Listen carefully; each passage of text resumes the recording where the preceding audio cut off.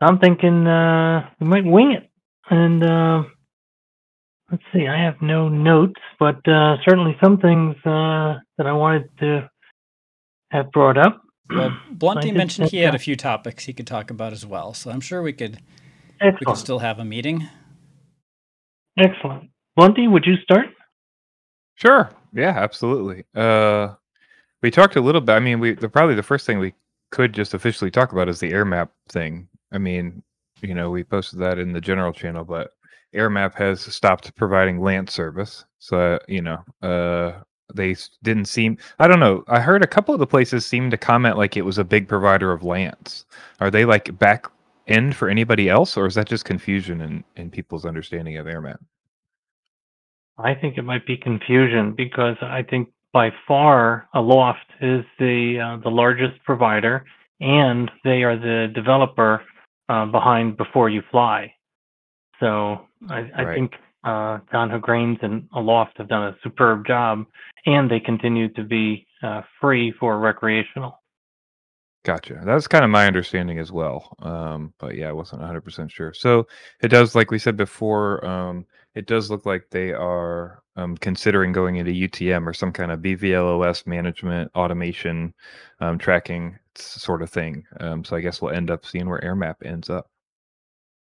Yeah, Another thing that's been kind of on the docket is, or at least I've seen going around, is the 118th Congress is introducing the Counting CCP Drones Act again.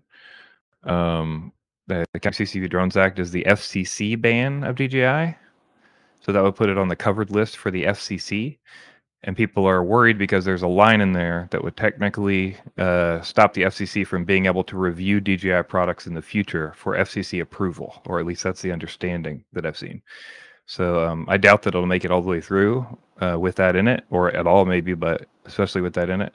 But it is technically, I think, a possibility that like that's one route they could do instead of like import bans to stop DJI from being usable in the U.S. So yeah. And I was reading up on this one as you exactly as you said.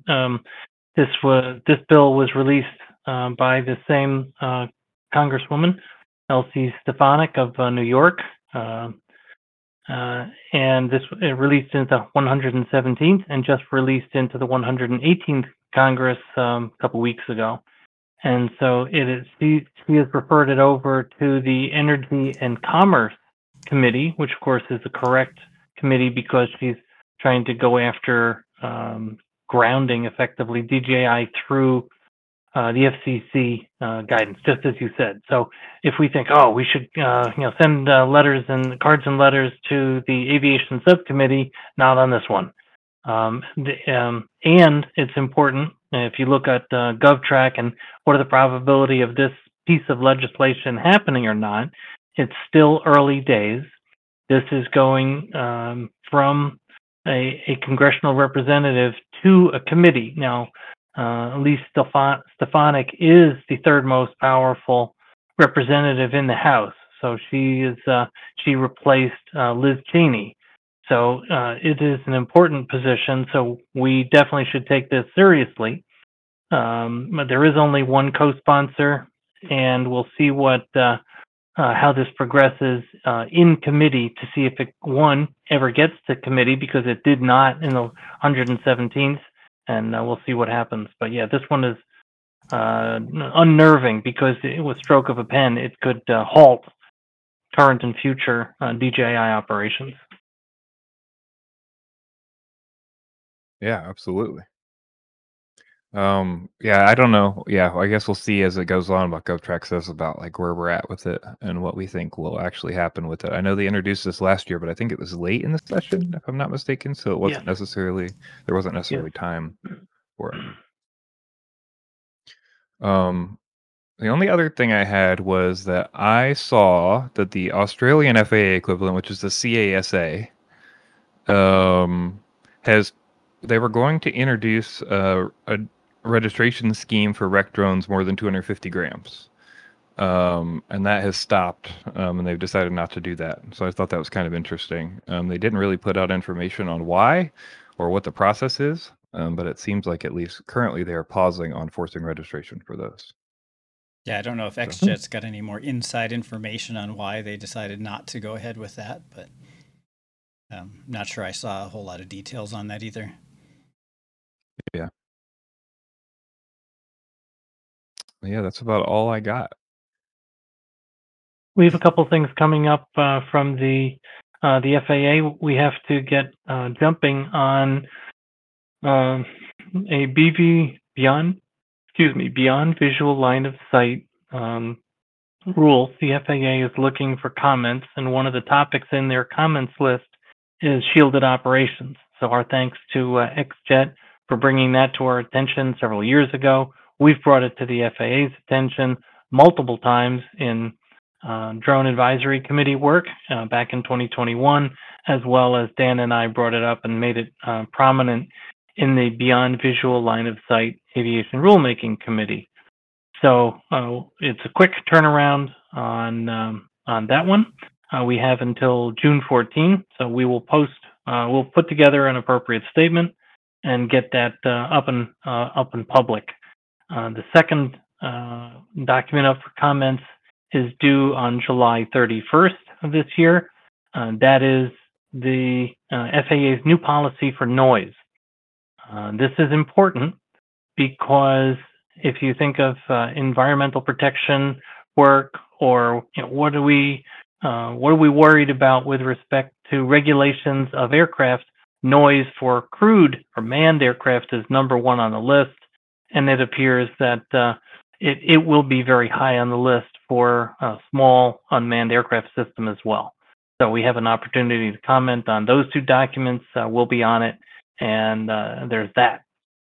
We are also escalating a number of situations where we'd like the FAA to be a little more responsive to the at least the three CBOs, FTCA, STEM plus C, and us, FPVFC, and we're working it up the management chain in the FAA. Hopefully, we'll get some response from that. We've a good example of the challenges top of our list is the FRIA application process. Lots of denials popping up, and it appears that if you have an application in and it gets denied, that there's no dialogue of, well, that's not what I meant, or if I change this, can I get it approved? And so it's just denied, stamp. And it appears that we have to go and start the process over again. So those of us who have submitted applications, we submitted them in December. Here it is May, so we're going to start that clock again.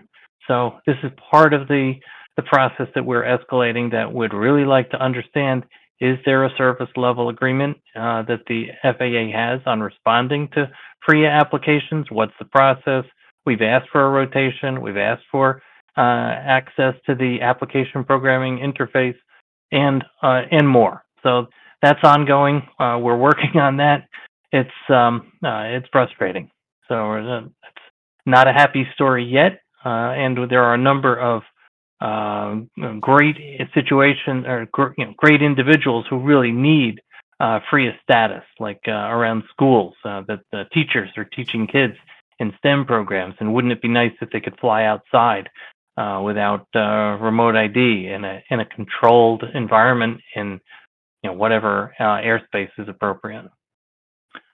Yeah, so I just shared a screenshot of the rejection letter I got from the FAA today about my second FRIA request, and this one was for my property, and my justification for it was so that I could fly sub 250 gram drones in my backyard to do reviews for them for YouTube or things like that. And they just flat out rejected it, basically saying that it's within a residential area, and that without remote ID, it may negatively impact the safety and security of persons and property on the ground. So, put that remote ID module on that 200 gram drone and it will be way safer. And I think Dave's frozen. Yeah, I think XJet, I think we've talked about this quite a few times at this point, but yeah, we're as far as we know, they're not approving any personal FRIAs. That's something they said in that meeting we had with them a couple of months ago, that they will not approve a personal FRIA. It has to be a group where place where people congregate and is like a known flying spot for multiple people. Yeah, they pretty much reiterate that in my rejection letter, um, because it's a private residential property Yeah, and not a community flying site. I mean, what yeah, if I had lots of friends over every week to fly in my backyard? Like, how is that not a community? Like, what's their definition of a community flying site anyway? Basically, is this an AMA flying field already? Yes, then we'll approve it as a FRIA. If not, sorry, it's not a community flying site. pretty much. I mean, it's unfortunate because, yeah, I mean, the hope would be that there was some kind of actual review going on and consideration for like what's happening in each of these locations and stuff, but it does seem to be fairly blanket bans based on stuff. And as we assumed the FRIA process was broken and horrible, but it's clear that's the case now when we see denials and you have to go back through the entire process, likely get another person reviewing your application than the first person, right? It's just like it's so convoluted. Yeah, and we've got no idea what order they're doing these in.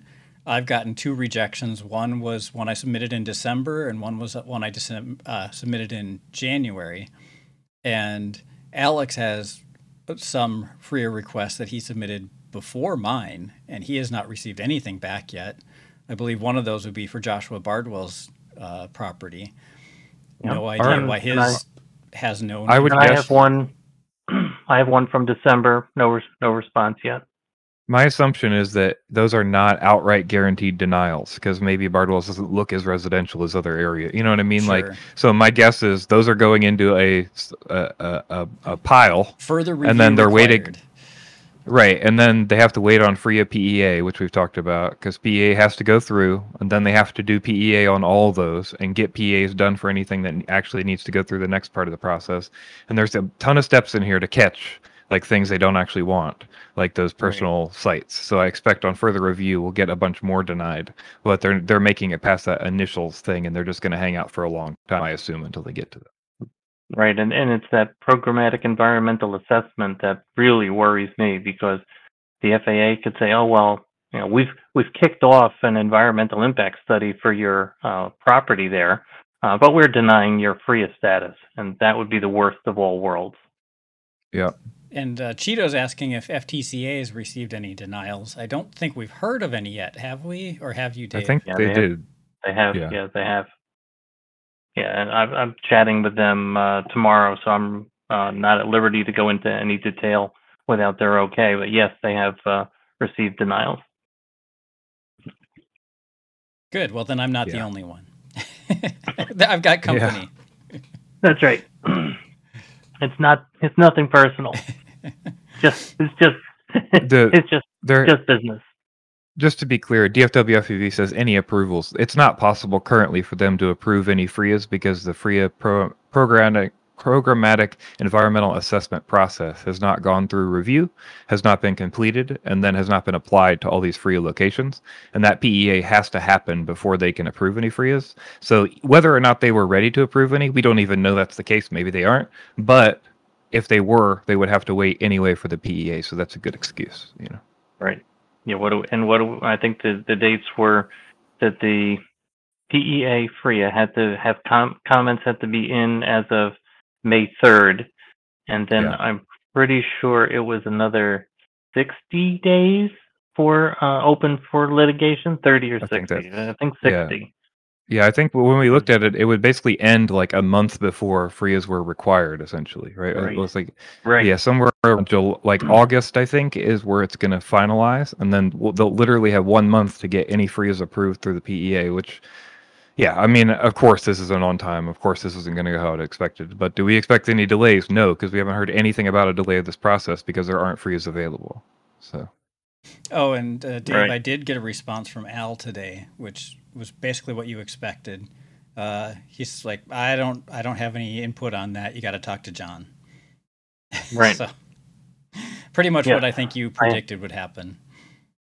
Yes, and That's- this you're is talking- You're talking about asking about the denied FRIAs, right? Asking Yes. about why it was denied, how do I appeal, how do I continue Okay. the process, because their website has no ability to do anything. It's just your application was denied, and okay, now what? There was And no this is back an and forth, no working with the CBO, no explanations, nothing. And this is an organizational challenge for the FAA in that they are highly siloed, and they will individuals rarely take the initiative to pick up a citizen's concern and get it to the right person within the FAA. You're on your own to figure that out. And that's an unfortunate way to run a somewhat large organization.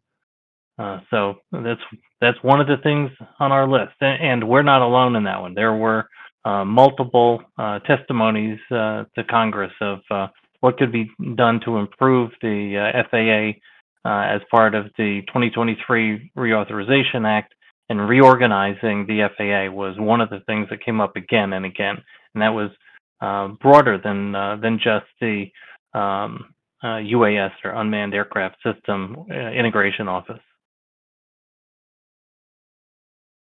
Dark says, so the FAA is making CBO apply for FRIAs without having a FRIA approval system in place. I mean, sort Yes. of. I mean, that is basically the case. Yes. I mean, Yes. they sort of were like, hey, this is something we're required to do. We're not really ready, but here's a page to submit a bunch of info, and then we'll figure it out. And then they're slowly in the back end trying to figure it out across multiple members of a scattered team without any oversight.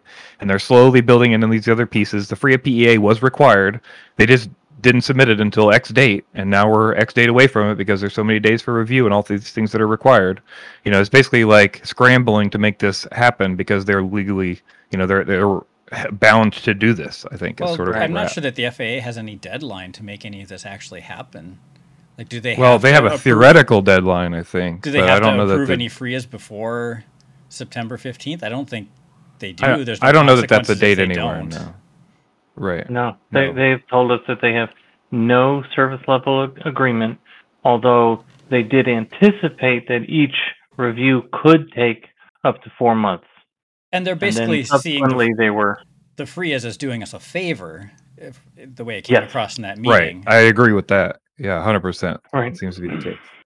right.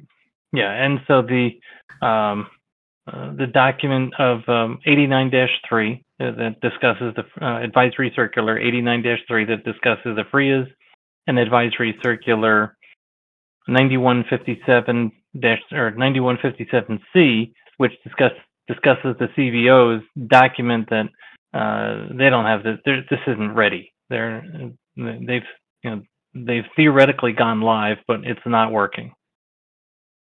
And that's the point that we've been on since December. So we will continue. And one of the things that's important in an escalation in a large organization is the turnaround time to an escalation. And so when you're telling someone that something is broken, they need to respond to you. And so that's part of the issue, is that each dialogue, each question can have, we've had several months without any response. And we're pretty good about being professional and following up, and hey, I know you're busy, but really would like an answer to this. So we know how to be a squeaky wheel and still be professional, but it's getting very frustrating. If it just feels like the FAA doesn't care about oiling shopping carts. You know what I mean? Like I think that's the problem here, right? It's like we could be squeaky all day, but I'm not sure they're really concerned. It's just like Right. we can ignore that. That's fine. The shopping carts will make it around, and we're not going to get in trouble. I don't know. That's definitely in that analogy I I feel like where the FAA is at.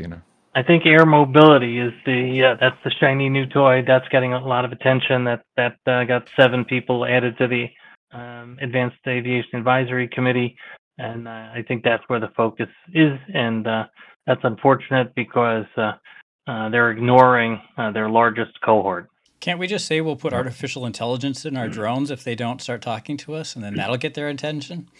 Since that's the latest hot topic. There you Yeah.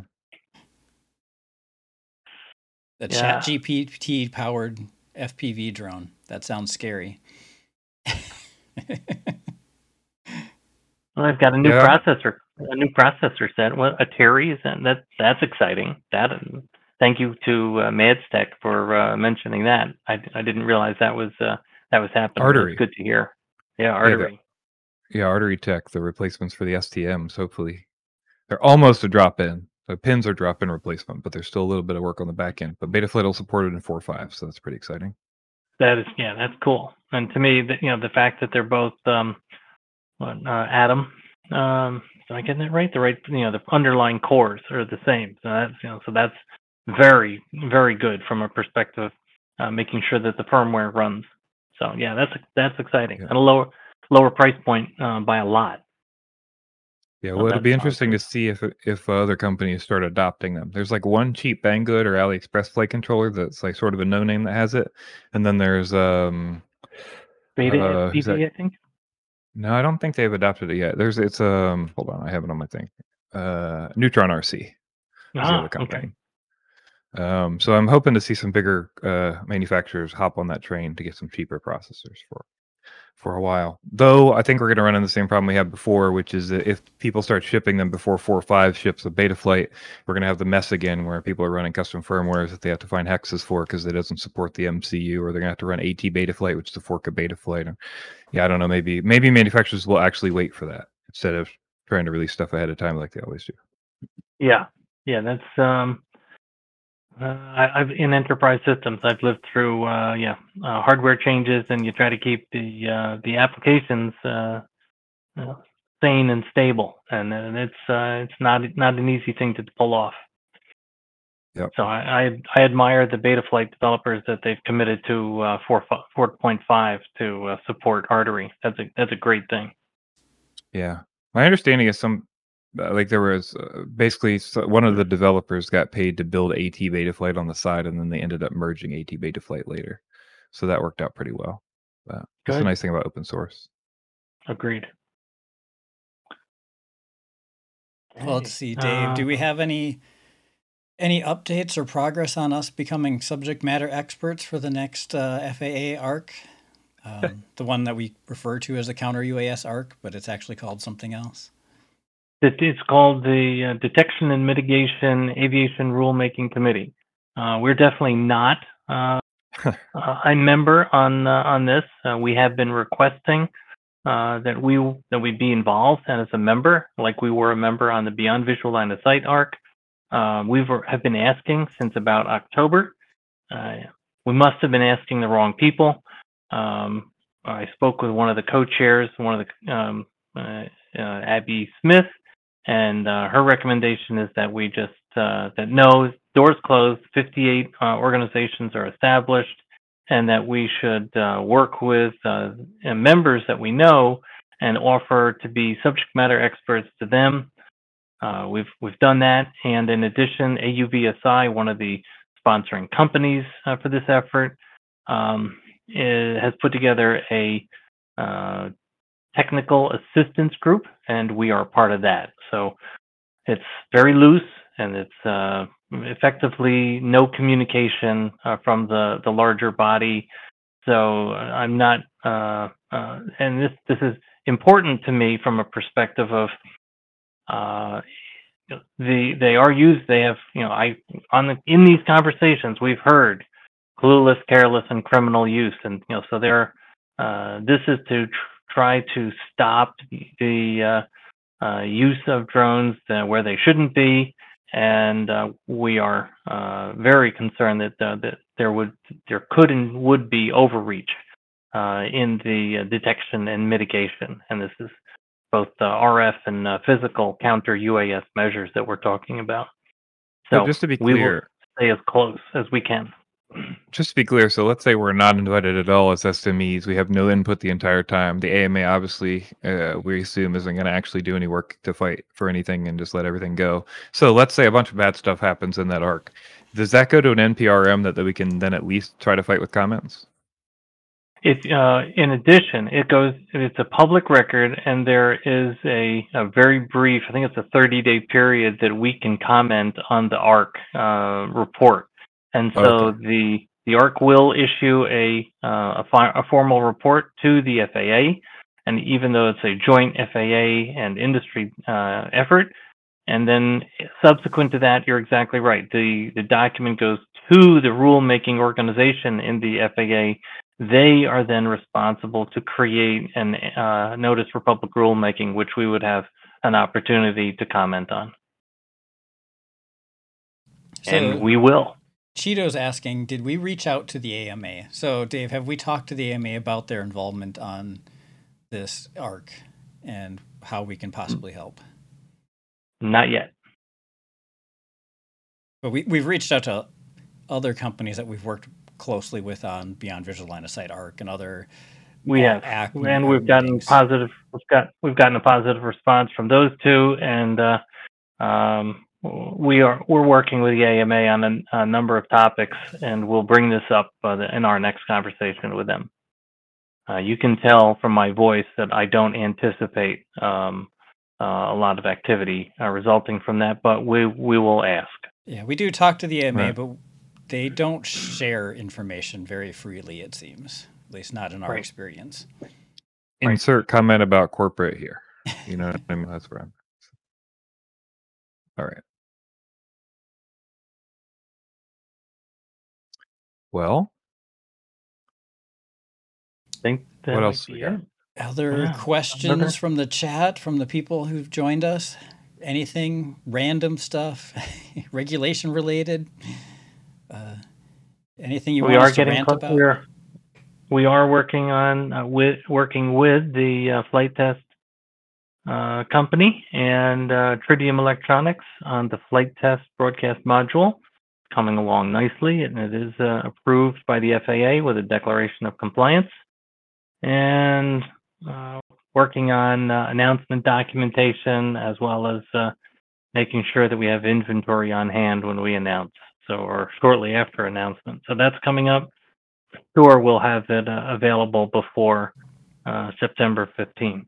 Yeah. So Cheeto's asking how much it will that's cost, and that won't be announced till it's public. that's right. Yeah, we're happy that it's with the cost point. We're very impressed with the Tritium Electronics company. They've done a great job on both the hardware and software supporting it. Small, it's single board, and it's double-sided, and the antenna are integrated, so there are no external antennas. The antenna, plural, are etched in the printed circuit board, GPS on one side and the Bluetooth on the other. So the design is clever, and it works really well. What else is cooking? Less than a month away from Flight Fest, which you will be at with Rob and Josh. And on Saturday, Alex as well.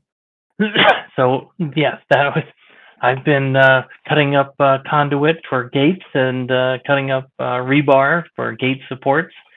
So we are excited to be an FPV presence at Flight Fest. If you can go, and if you're available to volunteer, and you have skills that are a bit technical with beta flight, we could use your help. It is an invigorating event. They have sold out the camping sites. Last year was over 2,000 pilots. We expect the similar numbers or more this year.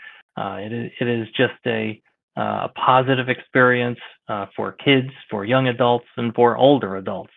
And the objective is to try to get people into the air and having a good time. And so it is has been traditionally mostly fixed wing RC made out of foam. So model airplanes made out of foam, flying RC, flying combat. And we've added FPV, mostly quadcopters, to the mix. And we add some gates, some racing gates just for fun, to try to keep it casual, relaxed, and answer questions and fix and troubleshoot any problems that people have over the event. It is 22 through 25 June this year. It's in Malvern, Ohio. And if you're able to volunteer to help out, there's let me know. Contact me at dmessina@fpvfc.org, and I'll get you in touch with the right person, who's Eddie Black. X-Wing FPV is asking, how would I know if the remote ID tag was working properly if the battery is low and may die mid-flight? Well, I would assume part of that answer is that the remote ID system has to alert the operator somehow if there's a failure, whether that's through audio correct, or visual. But it does not.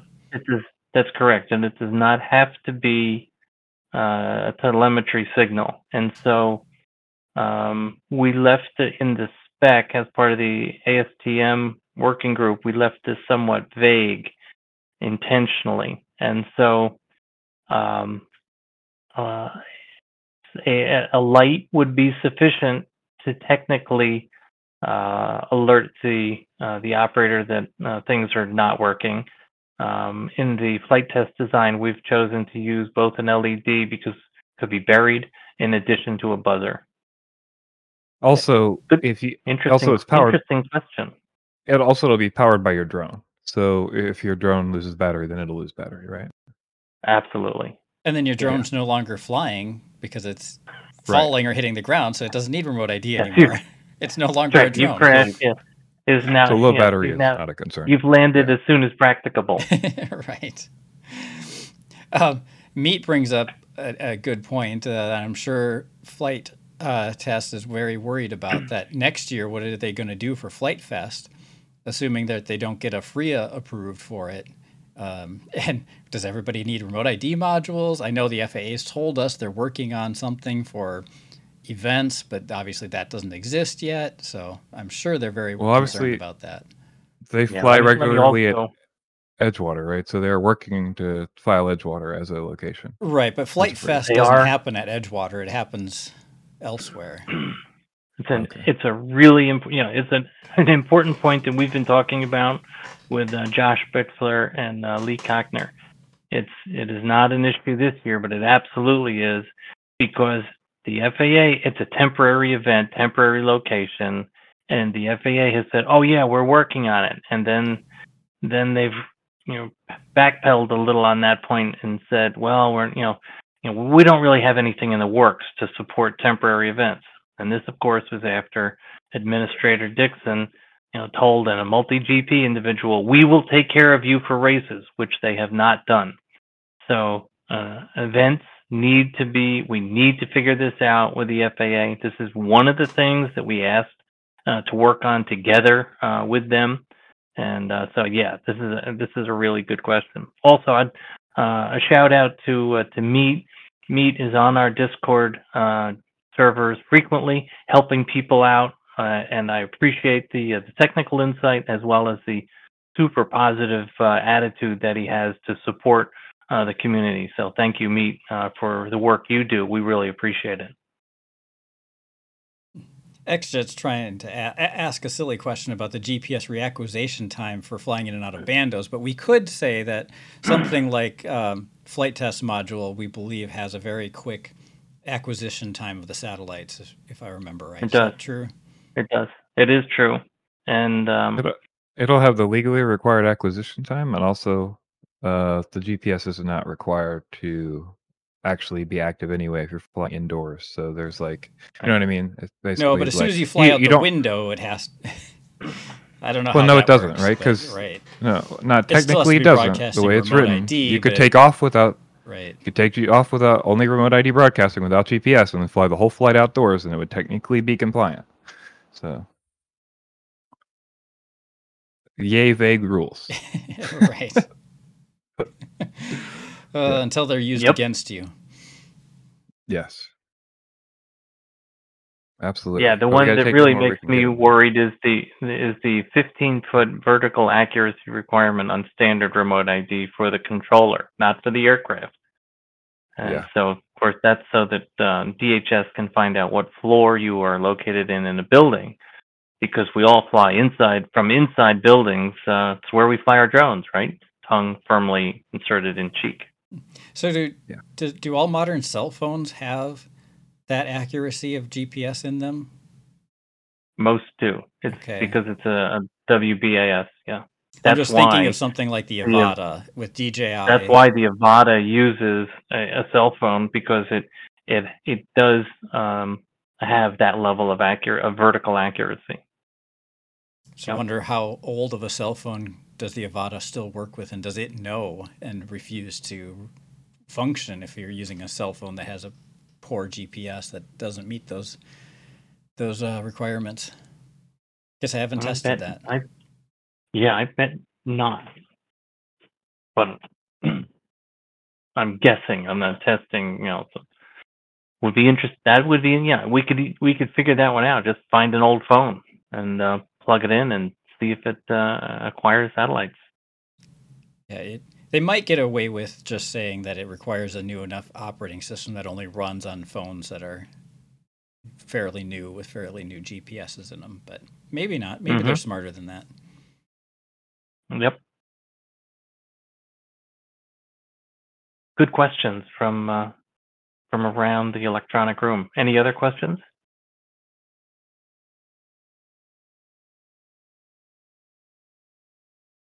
Okay.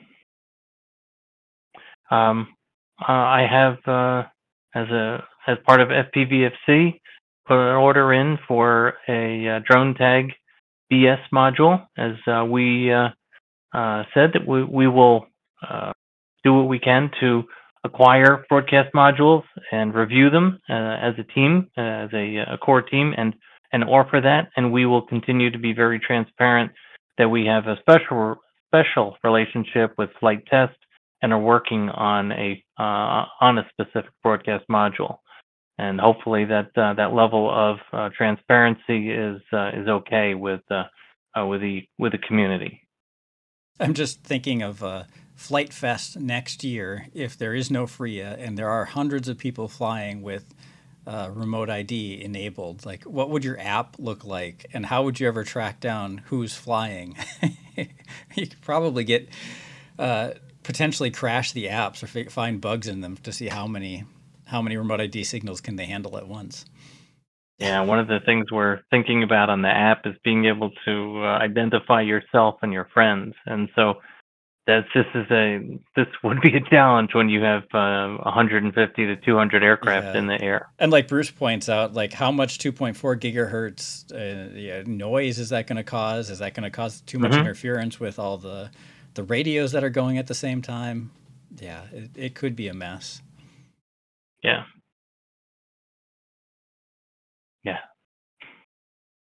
Upside is milliwatt level transmission power. So these are not high-powered, noisy transmitters. And very brief transmissions. Bluetooth 5. Yep. But it's with that many aircraft. I mean, they discovered this in the early use of 2.4 gigahertz with the was it IRCA, the helicopter event. When they got up to a couple hundred, they had serious interference issues. It's pretty scary with big helicopters flying around. Yeah. Well, it could be quite the experiment in 2024. Yeah.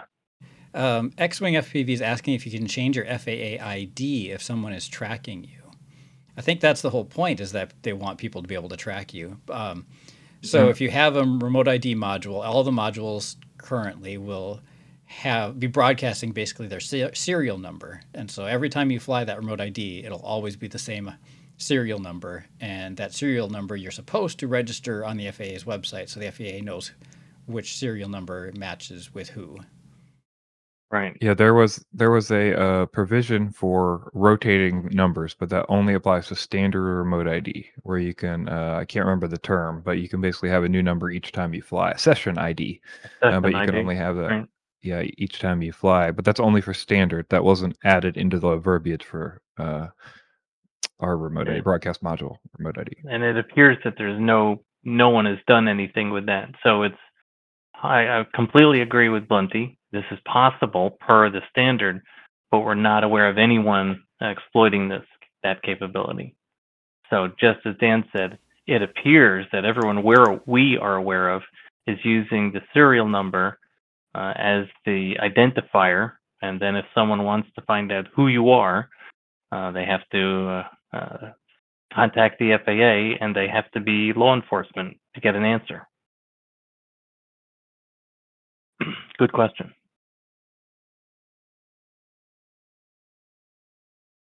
Anything else? Anything else coming up, Dan? Real quick, Seg says you can design your own module, so that's not accurate because the module has to be approved by the FAA. So you would have to still go through approval with the FAA. Just to be clear, you can't just like build a module open source and then pop it on and be legal. Correct. And we went to a lot of pains with the flight test module to make sure that we were compliant with the spirit, much more than just the letter of the regulation. And so you need to take a look at the two ASTM standards, 3411 and 3586, and these are hundreds and hundreds of pages of regulations, or rather specifications, excuse me, as well as the remote ID rule. So this is a non-trivial development effort, and then you have to go through bench testing and field testing as well.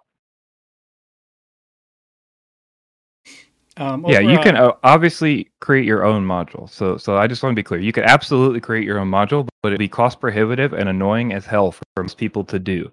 And you doing it on your own would only open you to litigation by the FAA because you have lied directly to the FAA in a federal declaration of compliance because now you can tamper your own module.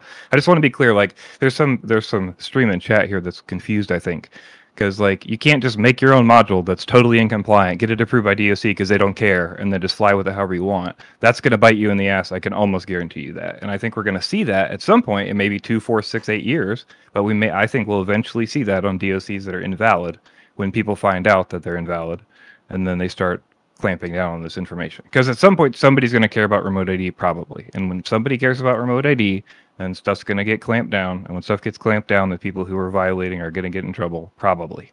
I mean, I can't say for sure, but I'm just saying I don't think that's the smart way to go. When folks are going to get really interested in remote ID is when unmanned traffic management becomes a thing, and that's all about air mobility. So that's spinning up right now in the United States, and it'll happen elsewhere in the world first. But that's a market need, or perceived market need, that's going to drive remote ID enforcement, in my humble opinion. So Ed over on YouTube's asked, talking about remote ID modules, and that he would like to have one that's self-contained, can be moved from one aircraft to another, and just needs a battery plug like an AIO camera would have. And pretty sure that that's pretty close to what the flight test one is doing. You may have to solder on your own like connector so that it works with the battery types that you want, or connector types that you want, but it would be possible to have almost any kind of a power source and battery connector, and then you can move that between your aircraft, right? Yeah, right on the money. Also remember, when you're registering, my understanding is how this process will work is when you're registering a home-built UAS, so a UAS that you built on the FAA website, you're going to list your drones and the serial numbers for them, right? But the serial number for your drone, the way it works now, is you enter the serial number of the remote ID module. The rest of our information is home-built and generic for each drone. So my understanding and my impression is that you can just file one drone, home-built UAS, home-built for everything else, and then the serial of the remote ID module, and that technically makes all the drones legal under that one module without having to go edit the FAA website every single time you move that module to another drone. And am I remembering this right? If you're doing a Part 107 flight, you have to register every drone, and you have to have a separate module for every drone. Yes, 107. Yeah, yes. doing it that way. Yeah, and I subscribe to what Bunty described for recreational. Sign it up once, pass it around, because it's the module that's and the module serial is matched to your personal FAA registration. So you as a recreational 44809 operator. So the FAA is getting what they want from their registration, and we're getting what we want, the ability to move that module from aircraft to aircraft. And Yeah. as Dan says, only for Yeah, recreational. and Part and Meat 107 has to be a one-to-one. and Meat's saying that he didn't think broadcast modules were available for Part 107, but it's one of those weird cases where if you have a drone manufactured before that deadline, whatever that was last year, then you have to have a September module on it 16, to fly it. 2022. Uh, Right. but you can't manufacture a new one that uses a module anymore. It's just Right. to grandfather in old stuff so you can fly it again. It has to have a module or firmware that creates remote ID. Right. Yeah. Very important point. And so if you have you build a commercial intended Part 107 drone today, and you want to put a broadcast module on it, that's technically that's not enough. That's supposed to have standard remote ID. So it has to have the location of the ground control station or the transmitter noted dynamically or measured dynamically once a second, and that has to be part of the message element that is transmitted by the aircraft. And there has to be on post or power up, if the broadcast if the RID subsystem is not functioning, it has to prevent the aircraft from taking off. Those are the two larger differences between standard remote ID and a broadcast module. Yeah, and then there's also lots of other silly requirements, manufacturing requirements about the FAA inspecting your manufacturing plant and all that other stuff. Right. Subpart 21. I think the thing that most people should take into account, and obviously each person needs to make their own decisions based on this, but I expect that you're going to be in the bracket of we don't care or we're going to be very nice to you for a long time if you're flying a commercial drone with a broadcast module and still broadcasting remote ID of some sort. I highly doubt that you will immediately receive a fine or penalty for doing a broadcast module on a commercial drone. I think worst case, you'll get a, hey, we don't think this is okay. You should not do this anymore. Please cease operations. I can't guarantee you that. Each person needs to make their own decision. But I really doubt that you're going to get slapped down on for running some kind of remote ID and attempting to meet requirements with your home-built drone. That's what I would say. Yep. I think that's a very sensible approach. I agree with you plenty. So yeah, and we don't know what the FAA response is going to be, but that's you are attempting to comply. Ed's asking a question over on YouTube. How come manufacturers like Hobby Zone, Horizon Hobby, whomever, for example, is not providing remote ID in their aircraft kits like RTF when it is sold? I thought all manufacturers had to comply before they sell. These are different understandings of what that means. So people are taking different interpretations of the rule, or I believe a few are just not caring. But most of the companies, I believe, are saying, like, if we don't sell you a battery with your drone or with your plane, that means you can't fly it. So that means it's not a complete kit. So we don't need to sell your standard remote ID. And that's sort of where, I think Rotor Riot took the term of, Rotor Riot is saying in a blurb at the bottom that everything is for personal use, indoor use only, something like that, right? Where they're considering that you cannot use this outdoors in a space where you need remote ID, and we're going to sell it to you like that. And that's going to hopefully, forgo them of the issues. So right now, as far as we know, none of these stores have been talked to or discussed, from the FAA about this. So I assume everybody's just going to keep writing it out and making their own decisions about it until we start to see letters cease and desist, if that happens, right, to these different places. And that's where we'll see actual changes, I think. And someone like Horizon Hobby could probably go a couple of years and say that these aircraft were manufactured in 2022. And as long as it's like a model they had back then, they may have built a whole bunch of them, and they take a couple of years to sell their inventory.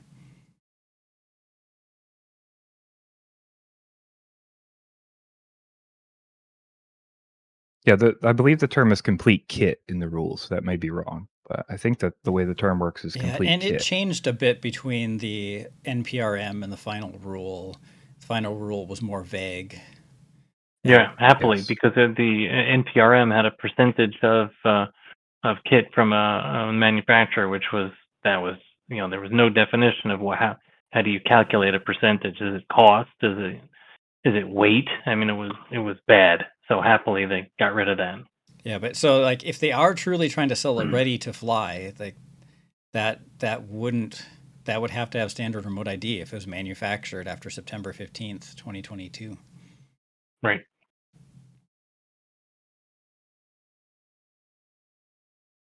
Great questions. Anything else popping up, Dan? Mupshot asked about Express LRS broadcast the GPS location, but has no broadcast of its launch. I'm hoping that future firmware might broadcast over Wi-Fi, making it resemble what RID could be. Yeah, the issue is still that they're going to need a declaration of compliance for any hardware. So if you want to be technically legal with that hardware, you would have to get individual hardware DOC'd and then purchase that hardware from a vendor that's got that approved DOC. So. And is ELRS open source? It is, yes. Yes, you would need So some closed source blob, right? To not you be got tampered. You got it. And so it's another vague term that we sweated with the FAA because coders don't like it, and I support their frustration. But there's tamper resistance. It was the desire, and the view is that if it's all open source, that's not sufficient. So just dropping this technical capability into an open source code batch is the view is that that's absolutely not going to fly, if you'll forgive the pun. Just as Blunty was pointing out, there are a number of flight controllers that have areas either that are separate processors that are designed to run closed source, and that would be a good way to have that happen on a flight controller. But overall, with open source, end to end, it's probably not gonna work as an approval to get a declaration of compliance. Right.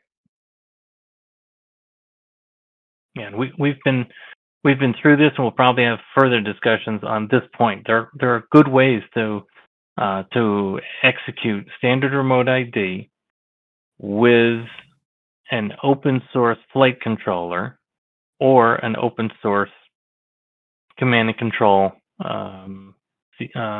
protocol like ELRS. I mean, it's just a matter of where do you want this function to emit from, and where do you want to run it, and what's a sensible approach to making it tamper resistant, and then keeping it synchronized with the rest of the code. That's always when you have multiple diverse functions. That's always a software configuration management challenge. XJet says tamper resistant simply means a sticker to be attached that says "Do not tamper." That's funny. I did cannabis. For people who don't know, I have a history in cannabis, and we literally, I mean, it was crazy. They spent millions of dollars getting bags approved that were actually tamper resistant enough to be okay. And eventually the test ended up being, I think it was another ASTM group, they would put a child in a room who was 6 years old. They would randomly select children who were 6 years old. They would sit them at a table with a bag in front of them, and they would try to get them to open it. And there was a piece of candy inside for 10 minutes. And if they couldn't open it in 10 minutes, then it was considered tamper resistant if like a certain percentage of them couldn't get it open. So I love it. Just for some perspective. Yeah, we took this, as I said, there were coders as well as hardware developers in the ASTM group, and we spent hours and hours and hours on this topic. And we knew we could be very precise on the language.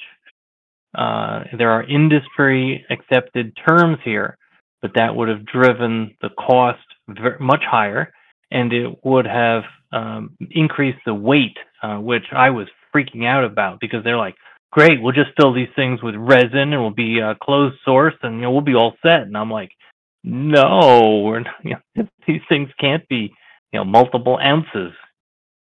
So I'm happy where we landed. Yes, it's vague. The result is that we'll have broadcast modules that are fractions of an ounce. Dak asked for any updates on 1 kilogram. We won't see those probably for a few months, I expect. Whenever we see the FAA Reauthorization Act get pushed through, we'll find out basically what ends up in there is sort of where we're at with Yeah. that process, unfortunately. I'd love to have some sort of more info, but that's not really the way the process works. When you submit these sort of things, you don't get communication back and forth most of the time. So, yeah, we're sort of a wait and see and hope they took all the calls and information and everything to heart. And hopefully, yeah, we'll Right. get support from other groups like the AMA at some point when they do feel like it's time to do one of those letter writing campaigns. And what we're watching for is the issuance of the FAA Reauthorization Act of 2023. And so when that bill hits the streets, then that's a public, that'll be on the Federal Register, that will be available to us to read, and then it's then the 11th hour, because Right, and you're talking then about when it's a it's matter of public, but before it's voted on, right? exactly right.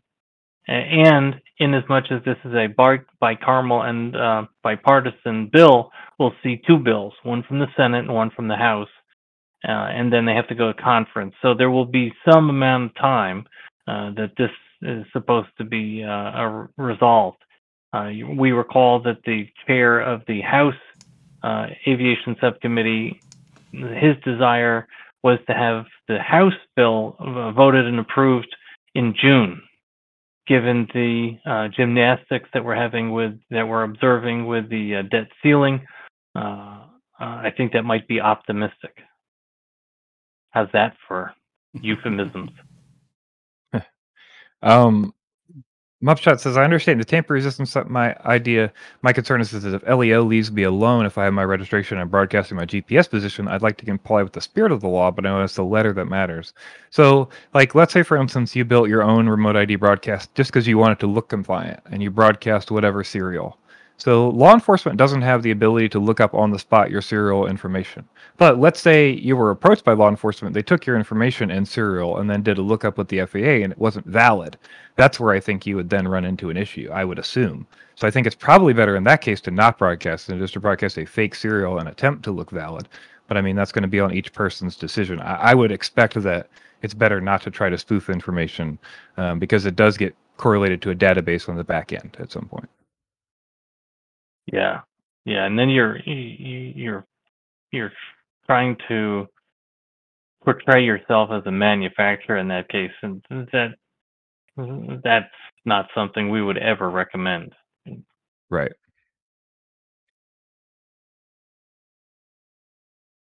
Yeah, the notion of I put a good broadcast module on my older Part 107 device, that you're trying to do the right thing, and that's where we're headed as well. I totally understand the idea of like, hey, let me broadcast my GPS location so people can know where my drone is, and that feels more compliant than not doing it. But unfortunately, part of that is the RID element is the serial number. And so if you're broadcasting a serial number that's not registered somewhere, then that becomes invalid. Here's the question, Right. Dave. I've never thought about this.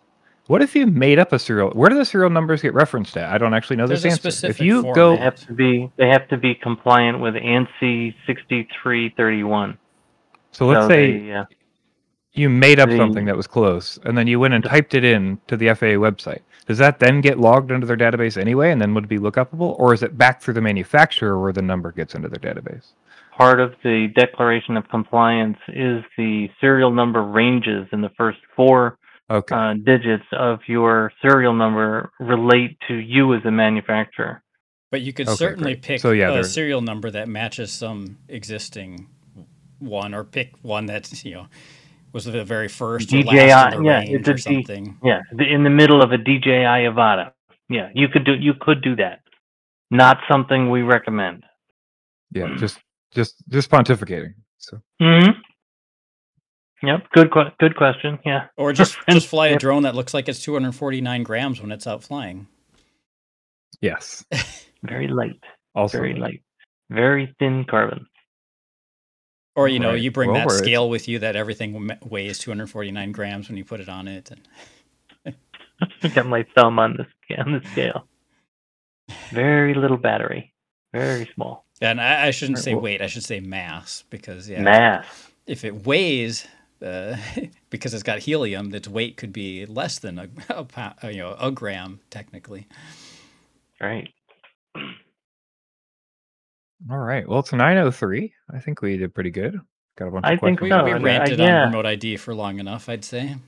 Yeah, I really appreciate the questions, everyone. Thank you. I did hear from Josh. He forgot about us. He apologizes, and so we hope to have Josh back in 2 weeks. And thank you, everyone, Yeah. for attending. And the questions were great, and we really appreciate those because it gives us a sense of where's the tension, where's the frustration. 100%. Anything else, gentlemen? Nope, sounds think that's good. gonna We'll do hope to it. see you guys all back in 2 weeks. Absolutely. Thank you both. Later, Take everybody. care, gentlemen.